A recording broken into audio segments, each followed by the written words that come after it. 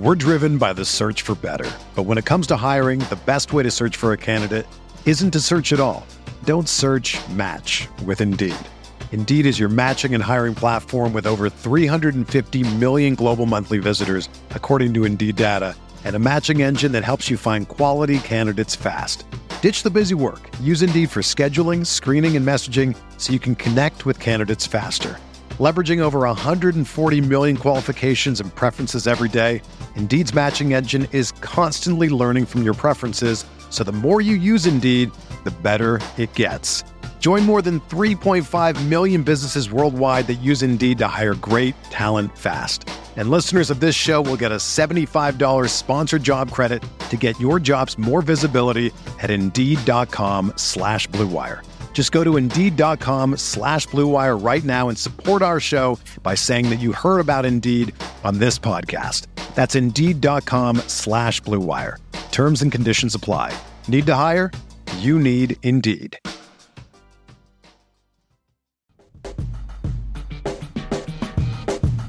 Arteta! What a strike!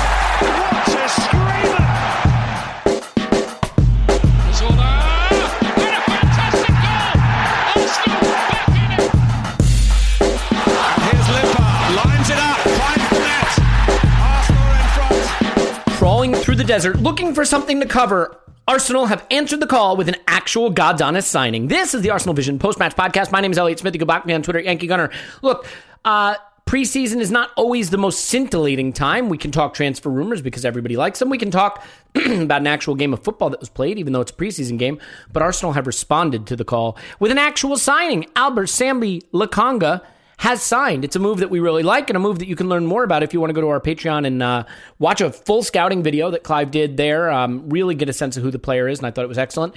There is also an interview with David Hartrick from Opta and a Brighton fan about Ben White over on the Patreon, and that interview may be unlocked, so to speak, very soon, although not today as there is no time for that nonsense. But those are things that are on the Patreon that you can pick up if you want. We did add one big fun event to the Vegas trip that I just want to tell you about quickly if you're sort of on the fence about it, which is open bar, private event, whole bar bought out. Literally all of it paid for by Paul. So we should thank him. We will thank him when we introduce him. But, there'll be a photo booth and there'll be drinks and food. And it's a big shindig on Saturday night. So hopefully everybody making it out will attend that. And last but not least, so we have this shop now. And Brandon, who is the designer who does it all, came up with the idea that he wanted to do a limited release thing because you can actually buy the stuff ahead of time. And they give you like a much nicer, higher end shirt quality and all that. So right now, as you are listening to this live, we have released Brandon's first limited release. It is an homage to Emile Smith-Rowe, the Smith, as dubbed by Nuno Tavares. And it is sort of a takeoff of the English rock band font as well. It's a really cool design that he did. You can go check it out on the shop. You can just go to arsenalvisionpodcast.com, click shop, or you can go to avpodcast.com. Nope, that won't get you anywhere. avpodcastshop.com. I just work here. The interns give me something to read and I read it. But that is out. It is limited edition. I'm really excited for Brandon because he's killing it, and I'm very, very proud of the work he does. So all of that out of the way. Paul's on Twitter at Pause My Pants, Pause.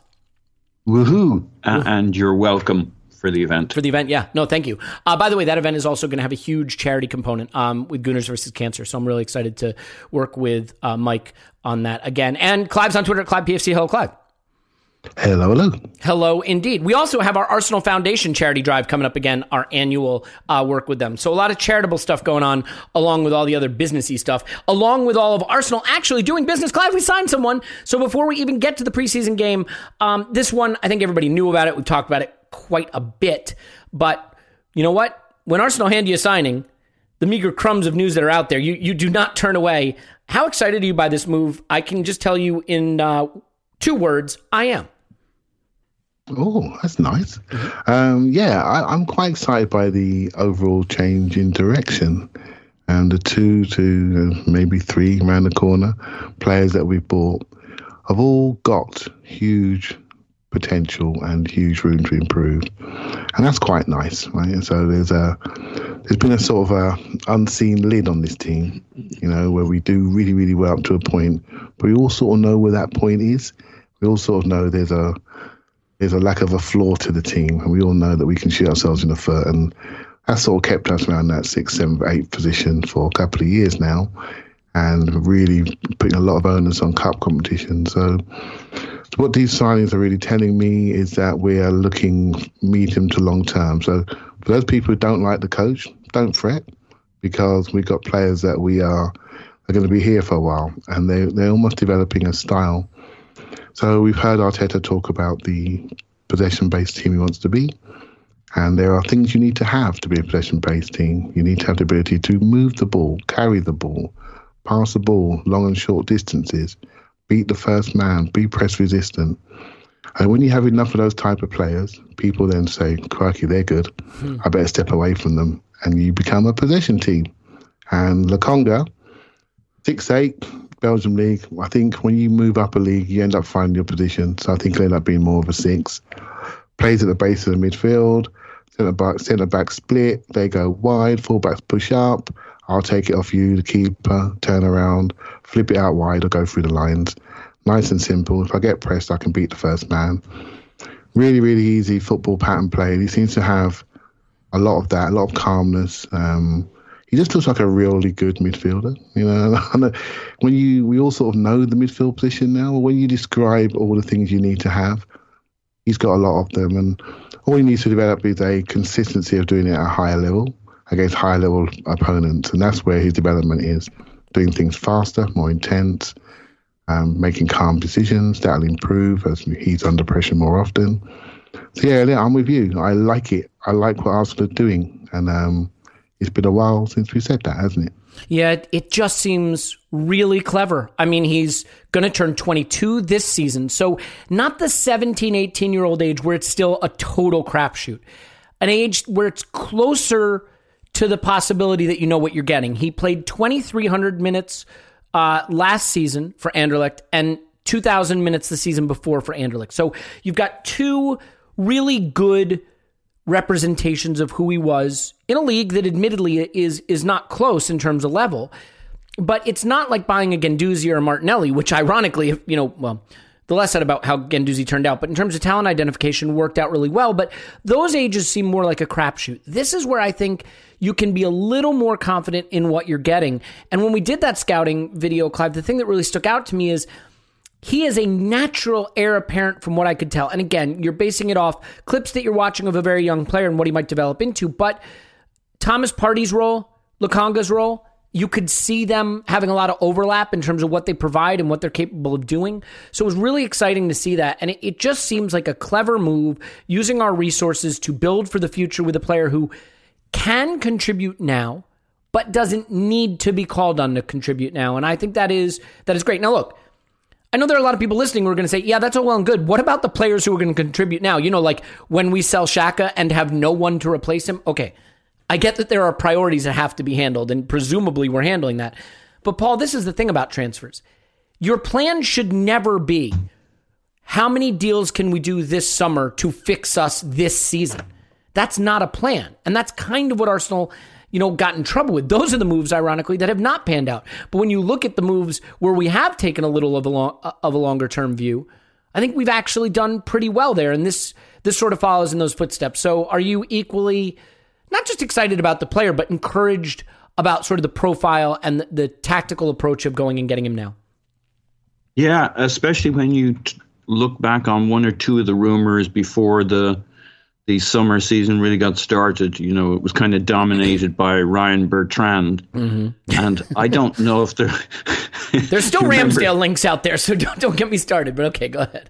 Yeah, but that's, if you look at the age profile part of it, that's not the issue. Actually, yes, good point. Yep. Mm-hmm. Yep. Right. And, we're looking at Sam Johnston potentially as another keeping option. And for goalkeepers, they're very young. And then you look at Lokonga, I think, is 21. Tavares, 21. Both good-looking boys. I like that too. Ben White would be 23. Our goalkeeping options are around 23. We want Odegaard back. Doesn't mean we can get him. I don't know if there's anything in the Awar links, but and you look at Locatelli and you look at Neves, they're all 23-ish. Our right back options that have been mooted are not your Ryan Bertrands. They're 23-year-olds. It's like there's no 30-year-olds on the horizon. Now, they've still got plenty of time to amaze us and disappoint us in equal measure. But the profiles look really, really good. In turn, not just obviously age profile is one part of it. You find value in the market wherever it is. I've nothing against a more experienced player if you get it right. There's pluses and minuses. You need balance in a squad, but holy moly, if that we're going for something like 7 players, maybe we won't get all of those new signings, and we're probably reaching the point where we'll be looking at outgoings for incomings, not just because we need fees, but we don't want to go back to a bloated squad or people sitting around and all that dissatisfaction. So you got to right size it. But we're aiming at something like Ben White would be the third player, I guess. A goalkeeper is a certainty, so there is a fourth player. If Xhaka goes, and it seems like he must go, that'd be a fifth player, because we'll have to replace him, especially with the AFCON, and we lose 2 of our 2 primary midfielders then, El Neni and our boy Partey, one assumes. So you're now at 5. We definitely need a 10. Many of us would think some are a bit more risk-friendly, Elliot, in terms of maybe finding other ways to do it rather than bring somebody in. But I think most of us think we probably need a 10 or a cam or another attacking option along those lines, unless we do something radical like use a Saka at the 10 spot when Smith Rowe isn't doing it. But those options look too young and inexperienced given the travails of last season without it. And our right back, would we look for a right back? Maybe if maybe it's dependent on Bellerin staying or going. So it's not hard to talk yourself into the fact that we're going for 6, and the profiles of everybody mentioned so far look perfect for the age curve crowd, who I bloody hate, and if I ever meet them, I'll nut them. But to be fair, I am their leader. I am the Peter Pan of the age curve. Your minions. So it looks like they got the memo. Yeah. I mean, I am encouraged about it, and I do think. Look, the thing about touching the flame is that it's really good for you if you learn your lesson. The bad thing about touching the flame is if you don't learn your lesson and you keep holding your hand over the flame. And it at least looks like Arsenal have touched the flame and learned their lesson, right? And I think that is a really good thing in the sense that, we did the Willian thing and we re-signed Aubameyang and, we have some older players, right, Paul? I mean, so at least there's it appears that lessons are being learned. Yeah, for sure. And I'll tell you what amazes me is this is the season we sacked all our scouts. We pivoted to, we'll just do it by video and data and stuff, and who needs scouts anyway? And now we're back to hiring scouts again. I would have loved to have asked that question at the recent fans forum. And yet, if you black box this, this doesn't look like a summer that you didn't have scouts out on the ground. Now, maybe all these players will be shit. Maybe this is what happens when you do it through video and data. But everything, I've been doing quite a bit of reading on directors of football and strategy and stuff, and nobody is moving away from scouts. Absolutely not. So that was kind of a weird pivot. One day I'll understand what we did there, but we're back to scouting for scouts at the moment, which is the first step. Then we'll have scouts and we're back scouting in. I'm amazed this happened in the summer. Like, this is the year I thought we'd really be all over the place and, have to lean on agents and all that kind of weird stuff that makes us really upset. And yet this is the opposite of the summer I would have thought we would have in the year we had no scouts. Yeah. I mean, I got to level with you. I mean, I think the talent identification seems okay here. Nuno Tavares seemed like a clever deal. There are other deals we're doing that I'm less sure of, but they're certainly not players that are unknown. I mean, do you have a feeling, Clive? Two things before we move on to the game. One is, do you have a feeling about what this says for our scouting and how we're updating it? And then I'd also just quickly like to get a sense of, do we think Lokonga's got a role to play this season? We don't have Europe, so there's fewer minutes. I think there's a presumption that he's one for the future. I haven't heard a lot of people really opining that he's one for the present, and I'm curious about that too. So first, you want to add on the scouting network and how we're approaching talent ID? Yeah, I think when we see some 20-year scouts leave and people who see at the club leave for a long time, we say, we're chucking all the scouting, we're just going to data alone. I think football's changed in the last 20 years. I mean, I didn't look at data even 4 years ago. You couldn't, to be fair, you couldn't, right? It wasn't even publicly available. Look at how much that's changed, just access to it. Yeah, that's changed. And then we had StatDNA. We bought StatDNA years ago, right? So the concept of data and how it was used by Arsene Wenger, it's just like a mystery to me, And so scouting has changed. Now, Arsenal chose to take some scouts out of their system at a time when we couldn't leave our bedrooms. Do you know what I mean? So, and they're actually restructuring their scouting. You need eyes as well as eyes on data. You need eyes on the ground. Because we lost some people that we know and love, real good Arsenal people, we sort of think, what the hell are we doing? Because we just lack trust in what the club are doing. And the club have gone out there to get some modern scouts. Clive, can I ask you something? Didn't Edu say we're getting rid of all our scouts apart from South America? No, he didn't say it. That's what actually happened, right? So he didn't tell us. He just did it. He's a silent killer. He just did it, right? and then they're going out there to find the new modern scouts, right? So scouting 20 years ago, when old McDermott from Reading was out there, it's not the same as what's happening now. It's just masses and masses of technology involved and data involved, and how you assimilate data into your decision making. You need a multiple amount of things to make it work, and I just think we have to accept that the game has changed, and how we look at the game has changed. How I look at the game has changed. So why do we expect these same people who've been there many, many years to just have a job for life? We have to accept it. And well said. I really do. We won't progress. If you keep the same people, you just won't progress. I don't like seeing people lose their jobs. But, hey, mate, since 2014, our scouting's not been great. It hasn't been great, And for the first time in a long time, there's obviously some new analysts at the club. There's obviously a better connectivity to our management, because the type of people we are going for. I didn't end last season thinking I can't wait to get Lokonga. Didn't know who he was. Right? And you do some research, think, my goodness, this is quite smart. Tavares, we were saying the other day, how's he maybe he won't play. He's played one game. He looks quite good when he comes on the pitch. I don't think we're ever going to worry. We don't need to play Kieran Tierney with a sore calf for the 95 minutes. Or move our star young child right winger to left back. Yeah, exactly. We can take him off after 60 minutes when he's come back from this national break, and we can still not fall through the floor. I think this is really quite promising that we can still do the same stuff. When Thomas Partey has twanged his thigh because we had to rush him back for Spurs, we played Danny Ceballos. So now we got Lokonga, and it's a similar looking player that does similar looking things, maybe not to the right level, but we don't have to change who we are. I think this is really, really promising, really promising. And I just think we need to open our minds up to the changes in the world. And the fact that Arsenal using consultants go and get people, well, I hope they are, because I want the better people finding the better people. Every job I've ever had to come through an agent, right? So you need people to go and get you, headhunt you, go and get you. And that's exactly what you want, the best people in the market. And I think we need to mature ourselves when it comes to this. It's not great when we're sitting eighth. We don't trust anybody. Do you know what I mean?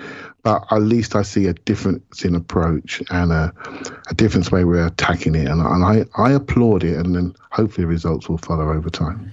Yeah, I mean, I think, look, the reality is that there's not a lot of trust in the club in some circles, and I understand that. I mean, of course there's not, because look at where we are. But having said that, I think that change and turnover is really important, even if you're doing well. I mean, the one thing that I have to say about Alex Ferguson is, over his long tenure at United, one of the things he regularly did was update his staff, right? And change his assistant coaches and things like that. And I think there's a clear reason why you do that. And it's so that the ideas stay fresh and they don't go stale. And certainly, I think whatever the approach was at Arsenal, it had gone a bit stale. And so seeing the fact that we've been proactive to update it, I think is great. But Clive, in terms of the actual player himself, I mean, we watched him. He looks really exciting. The level is night and day, what Anderlecht was going through and what we're going through in terms of domestic competition anyway. I guess my question to you is, how much of this player should we expect to see right now? One of the things that I think happens when you get a new signing is people get really excited for it right away. I mean, with Saliba, ironically, we knew we had to be patient because he was being loaned back right away. But last summer, if you go back to last summer, we were all raving about the guy. We couldn't wait to see him. Now we know what happened. It's disappointing. We don't need to go through it again or, wink, relitigate it. But in terms of Lokonga, do we need to just hold our breath here and be, when El Neni gets subbed on in a 1-1 game after 60 minutes and Lokonga's on the bench and people start freaking out even though they've never seen him, do we need to have that patience? Or is it the case that Arsenal need to just be prepared to give this guy some time because he's ready for it? Yeah, let's have a look at him in the shirt first. But I think let's have a look at him in the shirt. He may not be able to put one foot in front of the other, but I think he's going to be fine. What I like about this deal, and it actually gives you a bit of an insight to how we're improving. Because obviously Guendouzi can play, there's no doubt about it. But there are things he does off the pitch, his character-wise. We took a gamble on and they still manifested themselves in our club.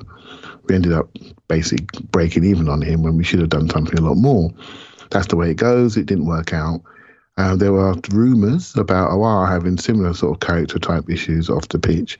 And maybe that's why Arsenal are potentially, not going for that move.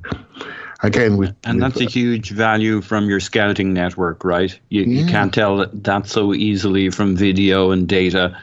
That's why you have scouts to know the holistic wraparound of who a player is. Yeah, so what scouts do, Paul, is not just watch the player. They go and talk to people. They find out what they're like. They find out how they train. We used to go and watch training. Remember Wenger used to go and sneak and watch training? Yep. He was... who's the guy? Reyes. He went to watch him in training in disguise, and I remember thinking at the time that's crazy, but it means something. How a person trains is really important. How they're going to assimilate into the group, and how you behave. Beard, false nose, false glasses. I love Reyes. Rest in peace. But how a player is going to assimilate into the group is important. Again, with Lokonga. I heard today that he's a religious guy, lives a good life, lots of connections. Obviously, Arteta uses connection with Vincent Kompany, Thierry Henry, recommendations. It feels better. Do you know what I mean? It feels better. It feels thought out, stylistically, positionally, age-wise, price-wise. It seems better, right? So. We haven't seen him on the pitch. He might be able to trap a bag of cement, but I think he's going to be able to based on what I've seen, right? So I haven't watched a full game of him yet, but I've watched lots of clips, and I'm prepared to say he's going to be okay. And I'm prepared to say he's going to get better, and that's good. When I'm watching El Neni, not getting better, mate. You're not a bad player for the club, but you're not getting better. When I'm watching Tobias, not for me, son. You're not going to get better for us. We don't suit how you want to be. Xhaka, I'll be honest with you, he's not going to get better. Fine player, good man, not going to get better. We want to get better.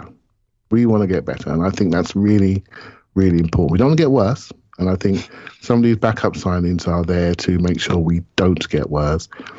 We lost 13 games last season.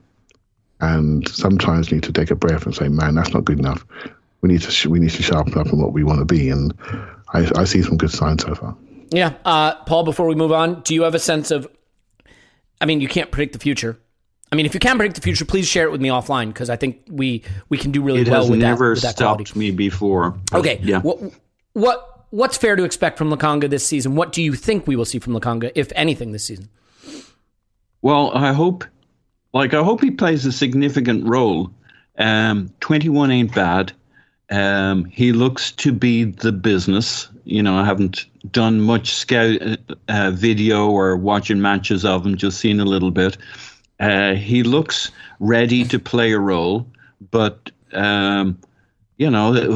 he shouldn't be starting too many games early on.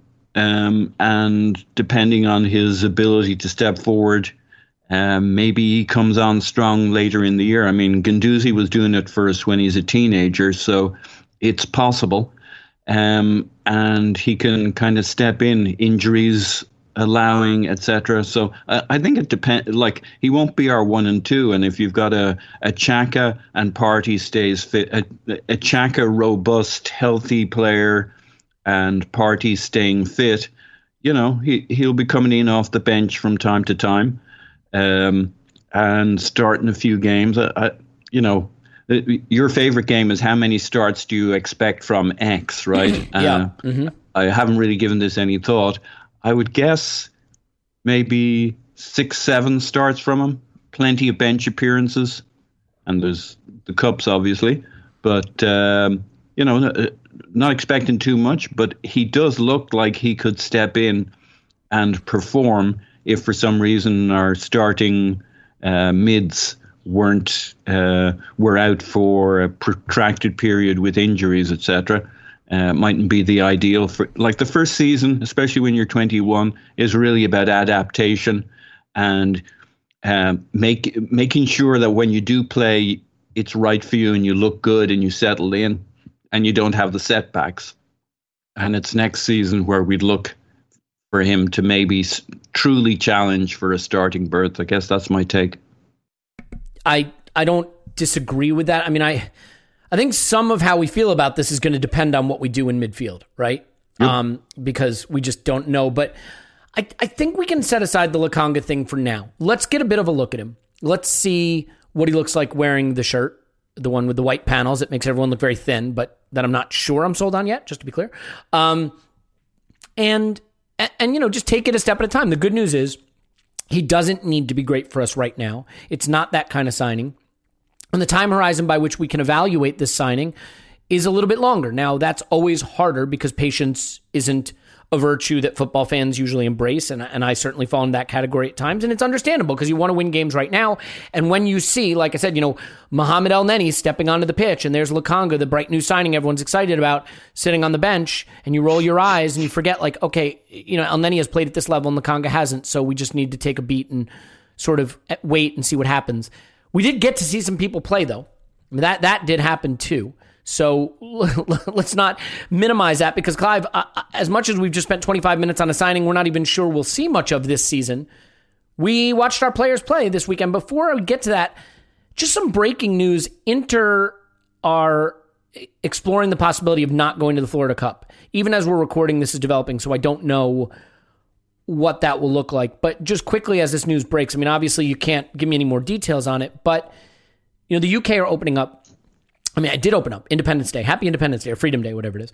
You know, Florida is a place in America where there is a surging COVID number and a lot of that Delta variant. You know, you can sort of take from that what you want. I'm not sort of making a statement about it one way or the other, but what I will say is that I think it is going to get harder and harder and harder for teams to manage risk because governments are pushing ahead with a post-COVID world, right? So while I understand what Inter are doing for Arsenal, I mean, I don't know that staying in London under certain circumstances now are going to really change anything. Presumably the players have all or mostly chosen to take the vaccine. So do you have a thought on what Arsenal might do, should do in this case, and really the extent to which there's any ability for the club to, I mean, we really saw remarkable consistency in the season going off last season without COVID interruptions because they were able to create these bubbles. But that's no longer going to be possible. So we're really going to be leaning on the strength of the vaccine, the willingness of the players to take it, and go from there, right?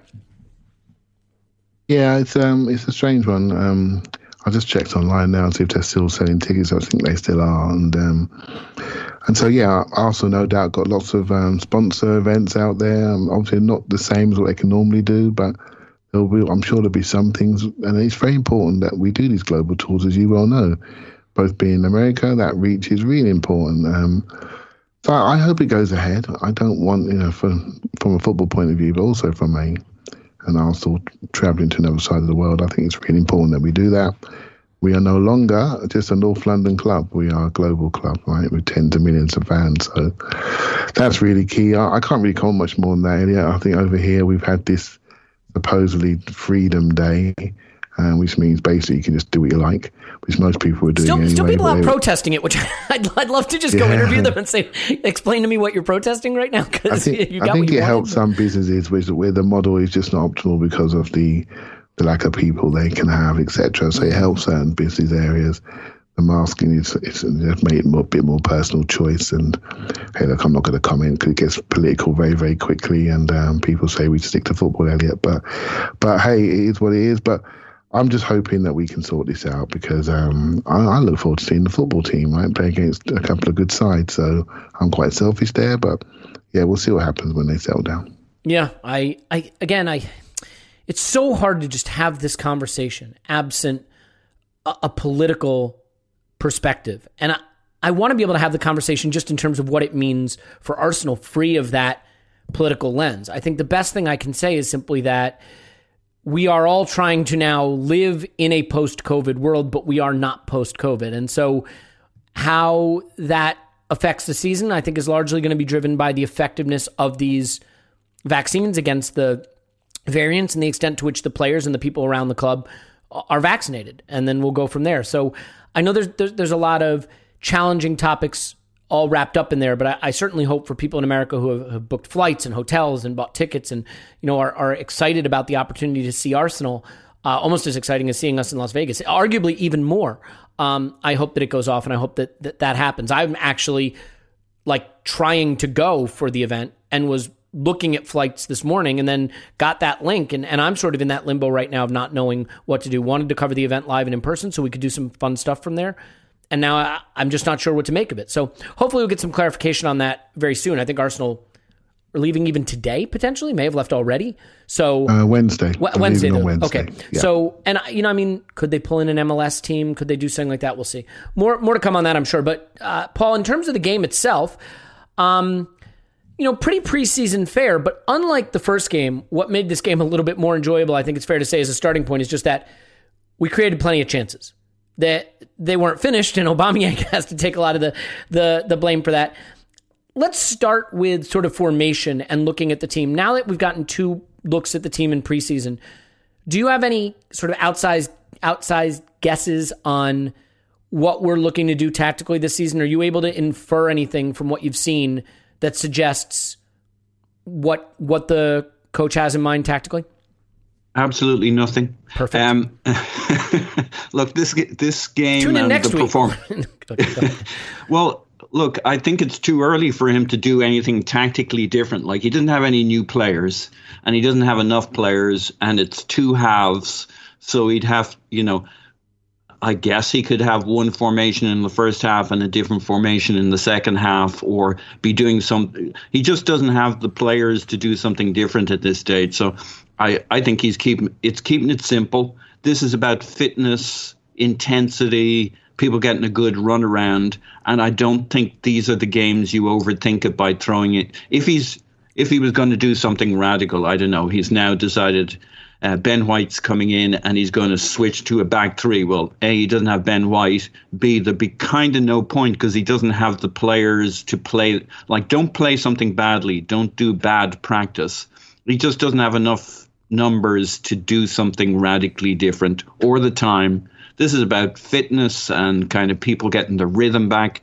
And you could see the massive, well, maybe that's an overstatement, but I would say the Hibs game I enjoyed because it's Arsenal players running around in Arsenal shirts. I mean, if I saw 11 people at the mall who happened to be just randomly wearing Arsenal shirts, I'd probably watch them for 90 minutes, see which shops they wandered into, because I like that kind of thing.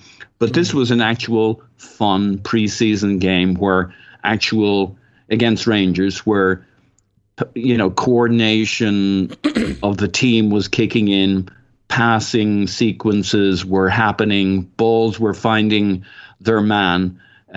Through balls were actually finding our players, not theirs. So it was an order of magnitude better football to watch. And I think that's what this was about. Just get some confidence going, some flow, some rhythm. This was a fun game. Aubameyang's right on track with our projections for kind of getting into spots and missing all of his chances. So pre-season's right where he wants it to be, saving it all for the season. So I didn't see it. I didn't expect to looking back on it, but I didn't see it. We just kept it simple, kind of 4-2-3-1s, and let people play without thinking too much. Just get in the rhythm. Yeah, I mean, obviously, we got to see Tavares get a goal with his right foot, as he told us all he would do. He said he could shoot with his right foot. Sure enough, he did. He's a player that you definitely notice on the pitch. Very rapid, bigger than your average fullback. I don't. It's hard with Tavares because we don't expect to see him at all if Tierney is fit.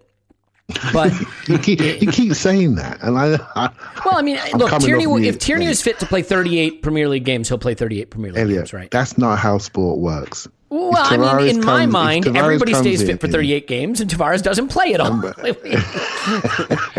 To be fair, if you look at the left back position, right, that's 3,400 minutes just in the Premier League. There's no way I don't think anybody played more than about 2,500 minutes for us last year. Now we were a bit of rotation in different competitions, but if Tierney got to 2,500 minutes, he'd have got more minutes than almost anybody else in the Premier League. I'm going to stop you guys. For Arsenal. If you're going to use logic to assassinate my wild claims, then I'm going to leave the podcast because I'm just not here for that. But okay, I get your point. He's going to play. That wasn't even where I was going. I was just saying, it's nice to see him. He looks pretty good. He's not a big piece of our season. It was kind of a good following on from the Lokonga conversation. What I'm more excited about, though, Clive, if you'll allow me, Emil Smith-Rowe looks on it this preseason. He looks ready. He looks bigger. He looks better. Got to go in the first game. He doesn't even play left back, Elliot. No, he's not going to get any minutes at left back either. I mean, nobody's getting any left back minutes. So Clive, Smith-Rowe is an interesting one because the links to Aouar maybe aren't real, which is kind of sad if you ask me, but the links to Madison maybe are, maybe aren't. But Smith-Rowe, I guess similar to Tierney in terms of injury concerns, but also in terms of quality, looks like a player that is really ready to step up. A huge part of our sort of quote resurgence at the end of last season, and a guy who started in the preseason looking really bright. He had one fantastic run right through the center of Rangers midfield and through the defense and all the way in, took a shot, and Aubameyang somehow conspired to miss from 1 foot out. I don't know. I mean, this feels like a player who we certainly don't want to block him, although that may be sort of small club mentality, bring in talent, let them compete. But I'm very excited for Emil Smith-Rowe, and not just because of the Smith nickname, which is also fantastic. But what do you think, Clive? And I mean, if we were always that, yes, of course, Clive. If we were doing our preseason podcast, our season predictor podcast, he's got to be a category for a breakout player this season.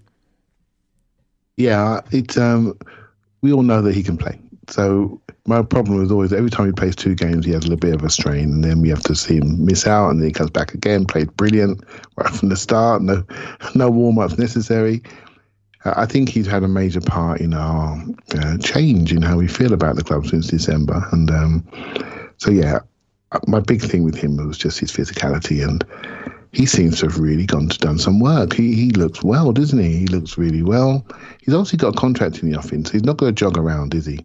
Much like Lacazette, he's throwing himself about as well, because his situation is not clear. Whether someone's looking at him or he wants to get an extra extension onto his contract. So, but Smith-Rowe is somebody that we need to play, but also nurture and protect. And we had this conversation the other day. I'm just not clear on what to do in that top end of the pitch to create room, because we have a number of players which we can all name that could be different players in a year's time, and I mean significantly different. I mean, Saka is literally exploding in front of our eyes. I mean, literally what he could be, maybe we can't even assess correctly, So Martinelli, statistically, data-wise, I know you love him, Elliot, but if he gets the right time and he develops himself and gets the right time on the pitch, what could he be?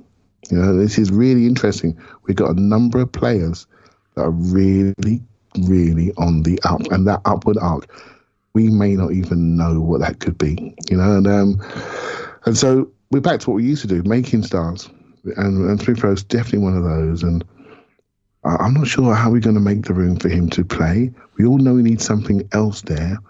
Maybe these pre-season games are telling us what that something else will be. Maybe we might go for a left winger, a goal-scoring left winger, and say, you know what, we're going to lose a couple of central players and get Smith Rowe to play central all the time and not off the left. Do you see what I mean? And so these games are important because you can see where they are. To say, actually, I might have a couple of choices. Do I get somebody who's multi-positional? And I do see your point about Aouar. Aouar is almost like the left-sided version of Buendia. And I think we need that player more than we needed Buendia, though I love Buendia. But we need somebody really from the left because we know Saka and Pepe can do it from the right. We know Martelli can do it from the left. We know Smith Rowe can play there on occasion. But maybe Smith Rowe is going to be really developing into that true 10, and maybe we can play Saka inside on occasion. We maybe need something on the left, So what he does now is really dictating what we do next. And I think, it's really important to watch him and go. But yeah, we all love him, right? It's not even worth wasting podcast minutes. This kid is going all the way. Look, if you're suggesting that we don't waste podcast minutes saying the obvious, then I got bad news for you about our content calendar. The one thing I will say, and I want to say this to all of our players who are listening, and Arsenal players or just any Premier League players, because the season is around the corner. This is the time of year that you really show you're ready. This is the time of year that you really show that you have what it takes for it to be a big season. And that can be what you do on the pitch, but it can also be how you look in that dressing room around your teammates. There are going to be a lot of dressing room selfies this season. Are you going to be properly, how shall I say this, shorn? Well, we can get you there. We can get you ready for your dressing room selfies with the Lawnmower 4.0. That's right. You go to manscaped.com, promo code ArsenalVision. You get 20% off and free shipping. Now, look, I know you have millions of pounds as you are a professional athlete, but that doesn't mean you can't be frugal. Make that money stretch. Your career is short, and your hair and your private should be as well. Well, that didn't feel right. Look, the fact of the matter is, whether you're doing a dressing room selfie or coming out to Vegas to meet us or getting excited for Freedom Day, whatever the heck that is, and just the reopening of society in general, who knows? I'm not a scientist, but maybe COVID clings to body hair. That would be bad. So let's shave that off too. I don't know where this is going, guys. It's in the weeds. But you know what won't have weeds? You, because you will be well shorn by your Lawnmower 4.0.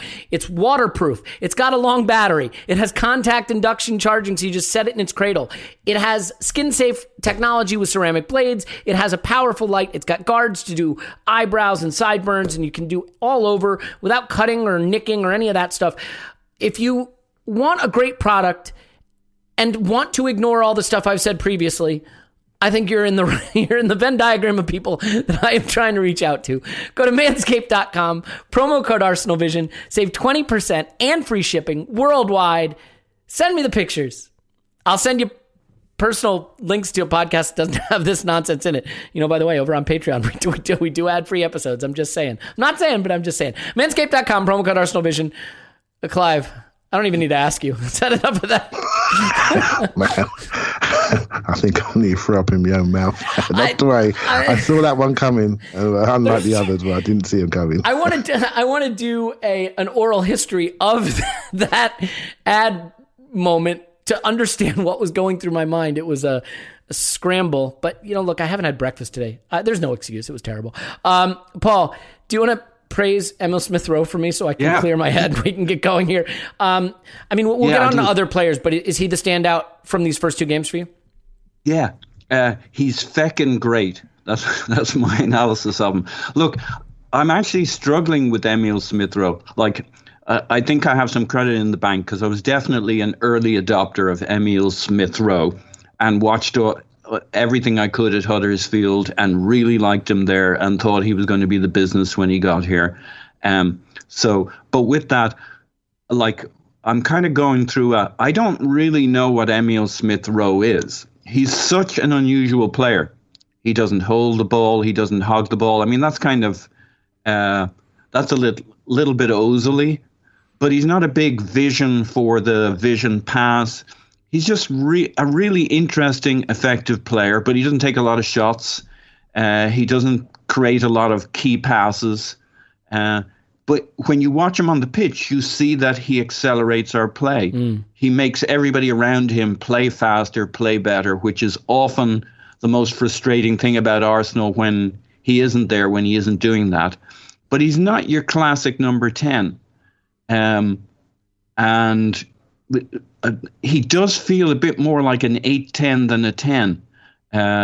He's all, the first thing you pass the ball to him, the first thing he does is flick around the corner to a player that he's scanned. His scanning is excellent. The knowing when a player is coming onto his back and then using that momentum to turn around and he's not a dribbler. He's just not a ball hog. The first thing he does is get rid of it to a better player, which, depending on how you define a number 10, but it's usually not a vision pass. It's just the superpower is not the vision, is to find somebody in a better spot and get it to him faster than anybody else would get it to him. And therefore you're breaking a line of play. He's really about breaking lines of plays, but I don't, maybe there's an obvious, I think Tim at one stage maybe compared him to Rosicky, but Smith Rowe feels, I think that's a really interesting comparison. Smith Rowe is a bit more vertical in my mind, and Rosicky kind of buzzes around from side to side, but maybe that's wrong. Maybe Rosicky's a good comparison. So I can see why when we got Odegaard, you could play both in the same team, because they don't remotely try. They might try and achieve the same effects, but by totally different methods. So I think it's fascinating to see how he progresses. Will they ask him to shoot more? Will they ask him to be more assisty? Will they ask him to develop his game in other areas? But I mean, he's wonderful to watch, and he makes us better whenever he's on the pitch. But he's kind of an odd fish. But he's been great so far. Yeah, I just love him. I think I like players that quicken the tempo, right? And I think it is an interesting one, because there are positions. This is the hard thing. This is why fandom is complex. This is why engaging with these topics creates disagreement, because no two people are going to see eye to eye on the way you chart a path to success. I want to see Martinelli get minutes. I want to see Saka get minutes. I want to see Smith Rowe get minutes. I want to see Nicola Pepe get minutes. You understand that if you want to be a big club with big ambitions, you can't just say this one guy is my guy at a position when that guy is 21 and still proving it. But I mean, to some extent, I think you have to plant your flag with certain players and say, this is the guy we're going with at this position. Unless you're City and to some extent Chelsea, you have to start to make decisions about who is the guy at key positions around the pitch, whether that's your striker or your primary playmaker or your wingers. You look at Liverpool, and I hate to invoke them, but they're a classic example of a team where you can close your eyes and pretty clearly see who is the guy at critical positions: right back, left wing, right wing, striker. Right, that they made their run. Center back certainly, goalkeeper. They made their run with some really clear players that they built around. And I don't have a problem if Arsenal says we want to build around Saka, Smith Rowe, Tierney, to some extent Martinelli, Thomas Partey. There are some people there that should be handed the keys, so to speak. And I think Smith Rowe is in that group. And I accept that comes with injury concerns and comes with limited experience, but I think he's developing into that. One player, Clive, who might be someday handed some keys, we don't know, still way too early to say, is Balogun. He played. I don't think it was, a particularly stunning performance from him, not one that stands out particularly, but one thing that did stand out a little bit is that Aubameyang was up front and Balogun was sort of wide, so to speak, in ways that we've seen Aubameyang play that position in the past. Do you think, I think a lot of people think Balogun could either go out on loan or, not have a lot of minutes, especially if someone like Lacazette isn't sold.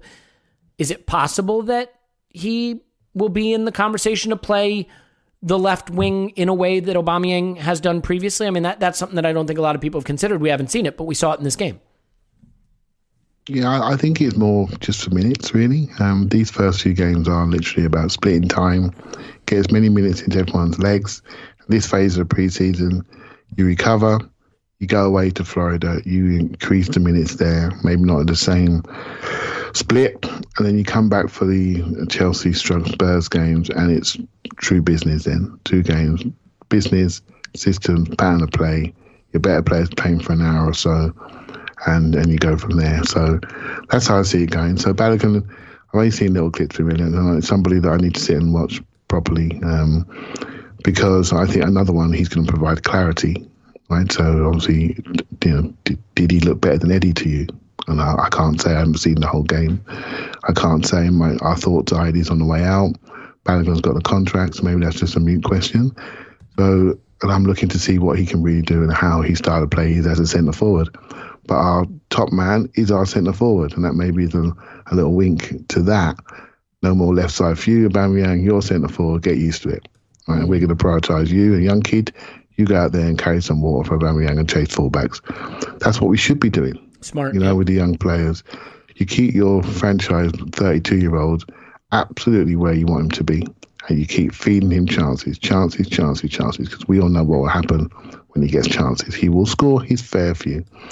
And so I'm not going to judge Balogun yet, and hopefully no one else will, but I'd be interested to see how he looks, And for me, when I look at him, I don't see a deficit in how he moves. I don't think, you're not ready for this level. I see a real desire to want to prove yourself, and I do like that. I listened to one of his interviews, and he said, I don't want to just play in Arsenal's first team. I want to lead them. And I thought that's brilliant for a 20-year-old, 19, 20-year-old to have that thought process. And you may giggle and laugh, but things change very, very fast when you're that age. And for me, the only little caveat I have with him is seeing a dominant youth player where you can dominate physically. Can he transfer that to men's football? And that's going to be the thing that's in my mind. Well, I will say technically, and he's finishing left foot, right foot, laces on both sides, mirror technique, really aggressive around the box. He knows when to run in behind. He can post up. It's just a transference from youth football to men's football and how spectacular that looks or average that looks. And we're going to find out in the next few months. And if it's not working for him and he loans, we shouldn't be disappointed by that. If Lacazette stays, he goes on loan. That's just part of the development, but I hope he stays and we see him a lot more. But the most important thing for him is he gets plenty of adult football next year. And that is number one for us, number one. If you have to watch him in another shirt, then we have to be prepared for that. But I hope we do see a lot of him this season in some way or form. Yeah, I mean, I'd be okay with him going on loan because I think there are times in your career where you have to play a lot. And if you're going to plan for the future and he's someone you really believe in, you certainly want to see him play a lot. I mean, you don't want a situation like we have with a Reece Nelson, someone who was really, really highly regarded, got off to sort of good loan starts, sort of lost his way in terms of opportunities at Arsenal, and now he's kind of in no man's land. And I'm not saying that will happen with Balogun, but for right now, a loan where he plays every week certainly would be fine with me. Paul, in terms of final bits and pieces from this game, I mean, one thing we can just touch on, I think we're all pretty consistent on this podcast that getting into positions to score goals is the most important things players can do, and eventually they will get it sorted out. So in that respect, good performance from Aubameyang, or maybe slightly shocking? Great performance in the positions, missed them all, keeping it in the bank. We talked about this last preseason. Mind you, you've a good comeback for this one, but last preseason as well, he wasn't really scoring in preseason, but well, he switched. Yeah, and maybe his mind was on the because he went to the Formula One racing yesterday himself and Laka. There's a great photo of them. I actually think he was shopping for cars. He wanted a car that could do 240 miles per hour so that he could get to the North London Derby on time this year. But anyway, he was at the racing there. So it's just the summer that right now it's about sharpening, and he needs a little bit of that. It's about getting fit. It's getting in the mood. It's more important that he comes into this season with kind of all the baggage off him. It was last summer was a tough summer for everybody. It's not going to be the same for everybody. He's a very sociable guy, and he had his own challenges. He had the illness. He had some stuff on the home front. So mostly what I want for Aubameyang is for him to have fun, for him and Laka get out to a couple of events, him to be nice and loose. The more loose he is coming into the season. So he looks fit. He looks up for it. He's having fun. There's a video of them training and a bunch of guys doing push-ups, and nobody is doing push-ups at even half the rate that that Aubameyang can crank them out. So if he comes out of this fit, fast, happy, enjoying life, I think he'll start banging them in again next year. So I'm fine with it. Yeah, I mean, we get excited about Saka and Martinelli and Smith Rowe and Thomas Partey and all these things, but it's easy to forget that our superstar player is Pierre-Emerick Aubameyang. He's the guy we paid all the money to. He's the guy who has been one of the most devastating strikers in Europe over the last 10 years, and we sort of need him to still be that, or some facsimile of that, for this season to be good. I mean, Clive, before we move on to our last bit here on the remaining transfer window, it is the case that we still have a pretty strong dependence on Aubameyang being an elite striker. If you say to me, we make the top 4 this season, what is something that I would be confident happened if we made the top 4? I'd be confident Aubameyang went over 20 goals in the league. If you said to me, Arsenal don't make the top 6, again, what happened? I would confidently tell you that Aubameyang had another down season with 12 or 13 goals or fewer. I feel very good about a lot of pieces of this squad, but the linchpin is scoring goals, and if our star striker isn't doing it, I don't think we have enough in reserve to overcome that. Is that oversimplifying the problem? I mean, do you see him as being that integral, that central to us achieving the goals we have for this season? It's an easy thing to say, but I prefer, if I'm sitting there as Mikel Arteta, I'm looking at Martinelli, Smith Rowe, Saka and Pepe. I'm looking at you, Paul, and I'm thinking, right, you lot, I need more from you. Your potential is obvious. I need more end product. I need more last passes from you. I need more, because I don't want to rely solely on the guy that everyone thinks we're going to rely on, because he'll get his share. If he's right in his mind off the pitch like he wasn't last year, he'll get his share. And so for me, the guys that I know have got the 20-30% more improvement, they'll be where my focus is on. So I just want Aubameyang to feel less of the pressure, to just be him, and make sure we've got more devastation, much more composure and decision-making around him, much more energy around him and technical security, so that he can be who he is. I don't want to see him chasing fullbacks that we saw a year or so ago. I don't mind him setting the play, but he's got to do a little bit more creativity, a little bit more bravery, maybe a little bit more on the half turn, so he sets it and then can actually turn around on people. I think it's something that he's proved on massively, but there's more to come.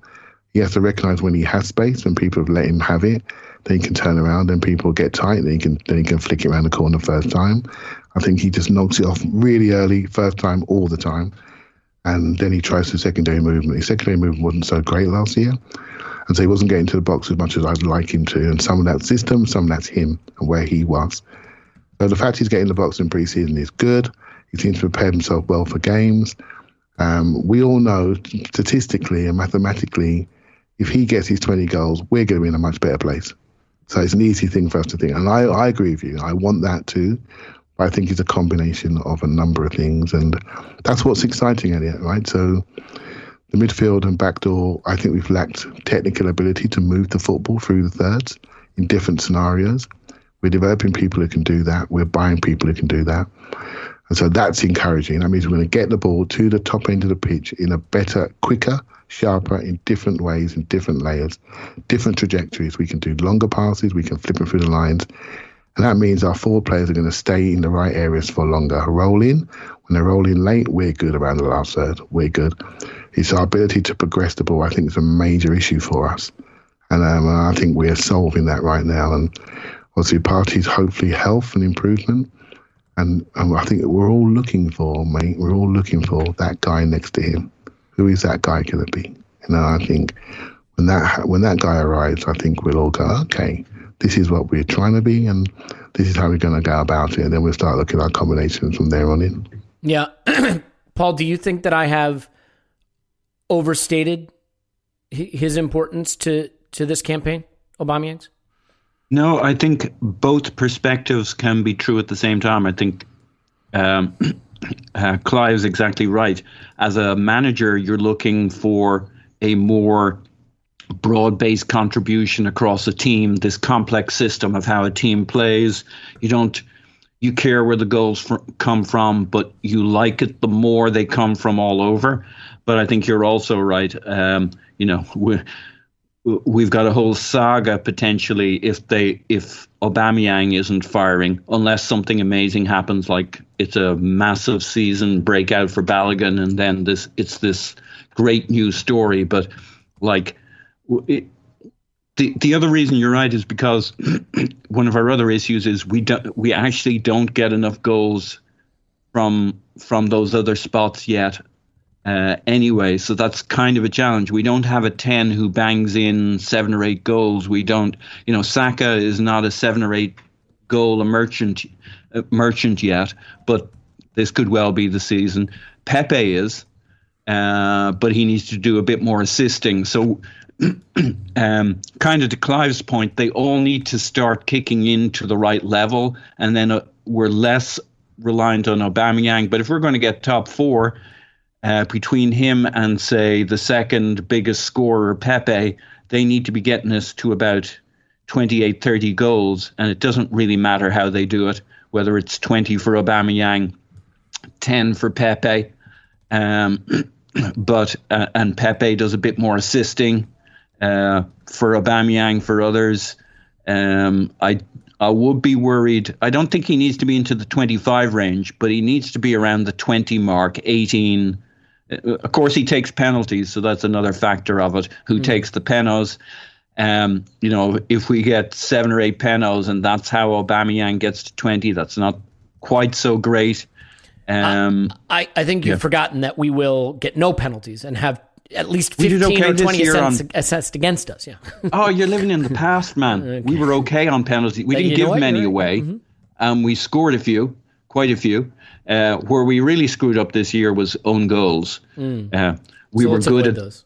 Yeah, but actually, for the normal things we normally bemoan our luck, we were okay. Arteta has this very controlled and organized in that central defensive third. We're kind of passive, but apart from a few own goals, we're kind of controlled there. So, back to the Aubameyang thing. Yeah, I think he has to have a good season for us to get to top 4.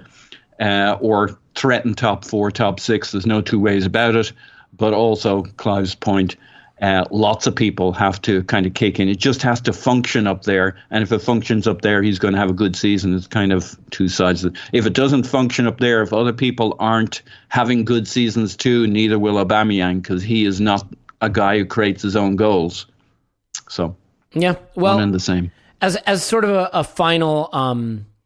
As sort of a final topic here, then I guess what we can say, Clive, is we all feel good about Lokonga coming in. I think we all feel good about Tavares coming in. White is probably done. And again, if you want to hear David Hartrick talk about White from the perspective of an Opta analyst, but most importantly as a Brighton fan, that's over on Patreon, and we will try to get that out more broadly eventually. And we have another guest planned for a White conversation, although just sort of waiting to make sure the deal actually does happen. It does look like it's done. If you want to say Lokonga in, White in, Tavares in, it actually makes it look like outgoings are starting to become a big priority and potentially something that has to happen before other incomings can happen. For example, we expect Xhaka to leave, but if Xhaka leaves, then suddenly central midfield is arguably more important than anything we've done already. So the dominoes have to start falling, and they have to start falling relatively quickly. When you look around the pitch, Clive, I think it's safe to say that central midfield party partner is still the priority, with the presumption that Xhaka will leave. Is that your perspective on it? Yeah, I've said it before, but I'm really enjoying what we're doing and how we're going about it. And I don't normally enjoy these periods. I am normally in a real trouble. I believe every rumour. I don't understand what we're doing. I get all upset. I ruin my summer holidays. Wait. You're doing that thing again where you confuse yourself with me. Yeah, I just don't enjoy this. But through meeting people like your good selves, I've learned to look at football in a slightly different way, and I like what we're doing. And I understand what we're trying to do. And from listening to the management, I understand what they want to be. There's things we have to do. We still are flipping from one regime to another. We have some luggage sitting in the corner of the room that doesn't want to go, that wants to be paid off. Kalashnik wants to be paid off. He wants his money. Lacazette, what's going to happen here? What's the exit strategy? Xhaka, at least he's got himself a move, and we just talk about 2 million euros here or there, and that's right because we deserve value. The young kids, Maitland-Niles, Nketiah, Nelson, we deserve value. They've done their minutes, they've done their time. We've gone for our development year, we've increased we've made their CVs look good. Pay us the money. Brexit, Premier League, homegrown, pay us the money. And I'd say it's important we hold our nerve here, much like Brighton have done with us. But what Brighton have done by Ben White, they've actually said to everybody else, we're okay. We will sell, but you will pay. We're happy to sell, we'll negotiate with you, but you will pay. So they've not only given us their player, but I'd love to have got him at 45 or 40 plus 5. They've got their 50 guaranteed over a period of time. They've done exactly what they should do for their club. We go back for Basuma, I wanted 30 plus 5. It looks like it's going to be 35 plus 5. So I'm not saying we're going to get Basuma, but I'll give you an example. They've laid down who they are. And I think that's something that we need to do. It's going to make us a little bit edgy because we want to see the rebuild, we want to see our players, we want to see everyone gone. But it's important also that people don't take the mickey out of you. And that's why it's not going to happen quickly. We just got to hold our nerve. And I hope the club do that because I'm sick of seeing people take the mickey out of us. The financial opportunities that we've had around the club, both players and agents and execs, I want them gone.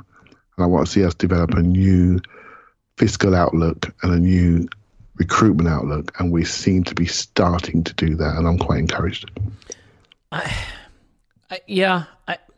I'm encouraged. I mean, just little things, right? The ages we're looking at, some of the clever deals we're doing. There are other ones I think we can do that are more clever. The Ben White deal we've talked to death, and we're going to wind up needing to talk about it again. But Paul, you and I got into not a debate, just like a discussion of what the likelihood is of our remaining business. Someone had asked me just offhand on Twitter, and I think it was like making the bed and having a cup of bourbon of some sort when I answered it. So a lot of this just offhand, but it led to a conversation. He said, what business do you expect us to get done after Ben White? And I said, I'm not convinced we'll do any other business. Now, I didn't mean that. I wasn't really thinking through it because the one thing I'm convinced... It was your opening gambit. It was my opening gambit. The one thing I'm convinced we will do is sign a backup keeper. Like, that's absolutely happening. And I hope it's not Ramsdale. If it is Ramsdale, we can discuss it. There was some interesting stuff going around social media to look at the Ramsdale deal in a different way. Setting that aside, we're going to get another keeper. We're not going to go into the season with Leno and Okonkwo. But in terms of actual other positions, because my take on refrigerators and multiple refrigerators. But setting that lunacy aside, I think what it is a couple things. First of all, we always talk ourselves in the idea that more business can get done than can. Are we going to sell Xhaka, Lacazette, Willock, Nelson, Nketiah, Elneny, Kolasinac? We're going to sell all of those guys between now and the end of the window? I mean, it's a lot, and it's not likely. Are we going to bring in a central midfielder and a number 10 and a new potential striker and a right back plus Ben White? No, we're not. And a goalkeeper. Again, too much business to get done. So I sort of looked at it and I said, in terms of possibilities, Paul, when you add up all the probabilities, right, we're probably going to sell Xhaka, which means we're probably going to buy a Xhaka replacement. We're probably going to do this and probably going to do that. All of the probablys added together lead to less than 100% likelihood, right? And so I'm sort of torn because on the one hand, I see all the business we need to get done. I'm also lived through enough transfer windows to know we never do that much business. To do that now would be really tough into a very tricky market. I mean, Clive has typed into the chat that we need 7, and I would type back into the chat if I couldn't just tell him, and he says we have 3. Thank you, Clive. That like it Clive, feels, be quiet. It feels like a lot. Stop typing so loudly. It feels like a lot. So, Paul, I mean, I think there is a worldview where we do some good business this summer. Can't get everything done people would have said we needed to get done. And that's just the fact of life. The idea that you can do a rebuild in one summer window, especially with some, relatively junior and experienced guys into a COVID market with an international tournament, wasn't realistic. Is there a certain number of moves left that minimally have to get done that if they don't, then you'd say, okay, you can stick the boot in because that had to get done? I mean, is it purely just the Xhaka and Xhaka replacement? Are there moves that have to get done in your mind versus other ones that are more luxury? So I think your summary of our of the situation is 100% spot on. I would totally sign up for what you just said if it were any other summer. This one feels different. I think conditions are different. I think the Cronkies have decided they need to fix things now before things get worse. And if they don't spend now, they're going to spend more, longer, more slowly, have more headaches. They want to be an ESL worthy, without debate, team back in the top 6, top 4. Now, there may never be an ESL, but whatever comes next, there'll be something, whether it's the UEFA, ESL, whatever. They don't want to go through they don't want Arteta to fail because he isn't good enough or because he is good enough and didn't have the resources. They want this season to go off basically without a hitch and for us to be on the up. And they've decided the best way to do it is to spend some money. We're clearly not spending money based on breaking even at the end of this summer. Now, this could be all wrong. This is speculation. Yeah, I was going to say, I tend to agree with you, but that is you sort of speculating about what absolute speculation. And to your point early on, I think it's really interesting that I would have expected, therefore, we'd be getting super experienced, your 27, 28, God forbid, 30, 31-year-olds, or too many of them, at least for my liking. And yet they seem to have an eye to the present and the future, which is, it's early days, but and we get carried away. Usually we get carried away pulling our hair out at this time of the window. So, hey, let's get carried away being excited and we can take it all back later on in the window. I think we're going to do 6 or 7 signings, depending on whether so 3 or 4 more in addition to Tavares, Lokonga, and White. Yeah, hang on, let me do my math. So the goalkeeper would get us to 4 with White. Xhaka goes, we need a DM. We need a 10. Can't leave it all on Smith Rowe. He's only 20 going on 21. He scored 2 goals for us last year. I love him, but there's a ways to go and you don't want to do that. And it's too much of a burden for him. So we need a plan B for our number 10. The Odegaard Smith Rowe thing worked. And maybe they want to use Saka as a 10 or something radical, but that seems like a stretch. So I think we're getting a 10. So where does that leave us? That leaves us at 6 players if we get a 10 and a DM. And if Hector goes, we'll get the 7th as a right back. And if he doesn't, then we'll stick at 6. If Xhaka doesn't go, but that just seems like it's going to happen. It's just a question of a couple of million either way. And, he wants to go and it's the time for him to go. So, and the rumors have been so strong in terms of Neves and then Locatelli, even though that's a real long shot, it would have to fall through at Juve. But the rumors have been pretty consistent. And, we did want Odegaard back. So what was that for? And we are interested in other 10s, it would appear, based on the rumor mill, the good rumor mill, not the bad rumor mill. So I think we're at 5, 6, or 7, depending on whether Xhaka goes, he will. So we're at 6. And depending on Bellerin going or not. I think Ben White needs a particular type of fullback to really get the most out of him. So I can see the logic, if you bring in Ben White, of bringing in a more Tariq Lamptey, more attacking, more dynamic fullback than one we have at the moment. So I can see double logic for why we'd want a new fullback. I guess, I hate to make it into the meme of I'm a worrier, I'm Whiskers, but it is hard for me to see the volume of business happening while preseason's going on with the challenges in the market, but maybe it will.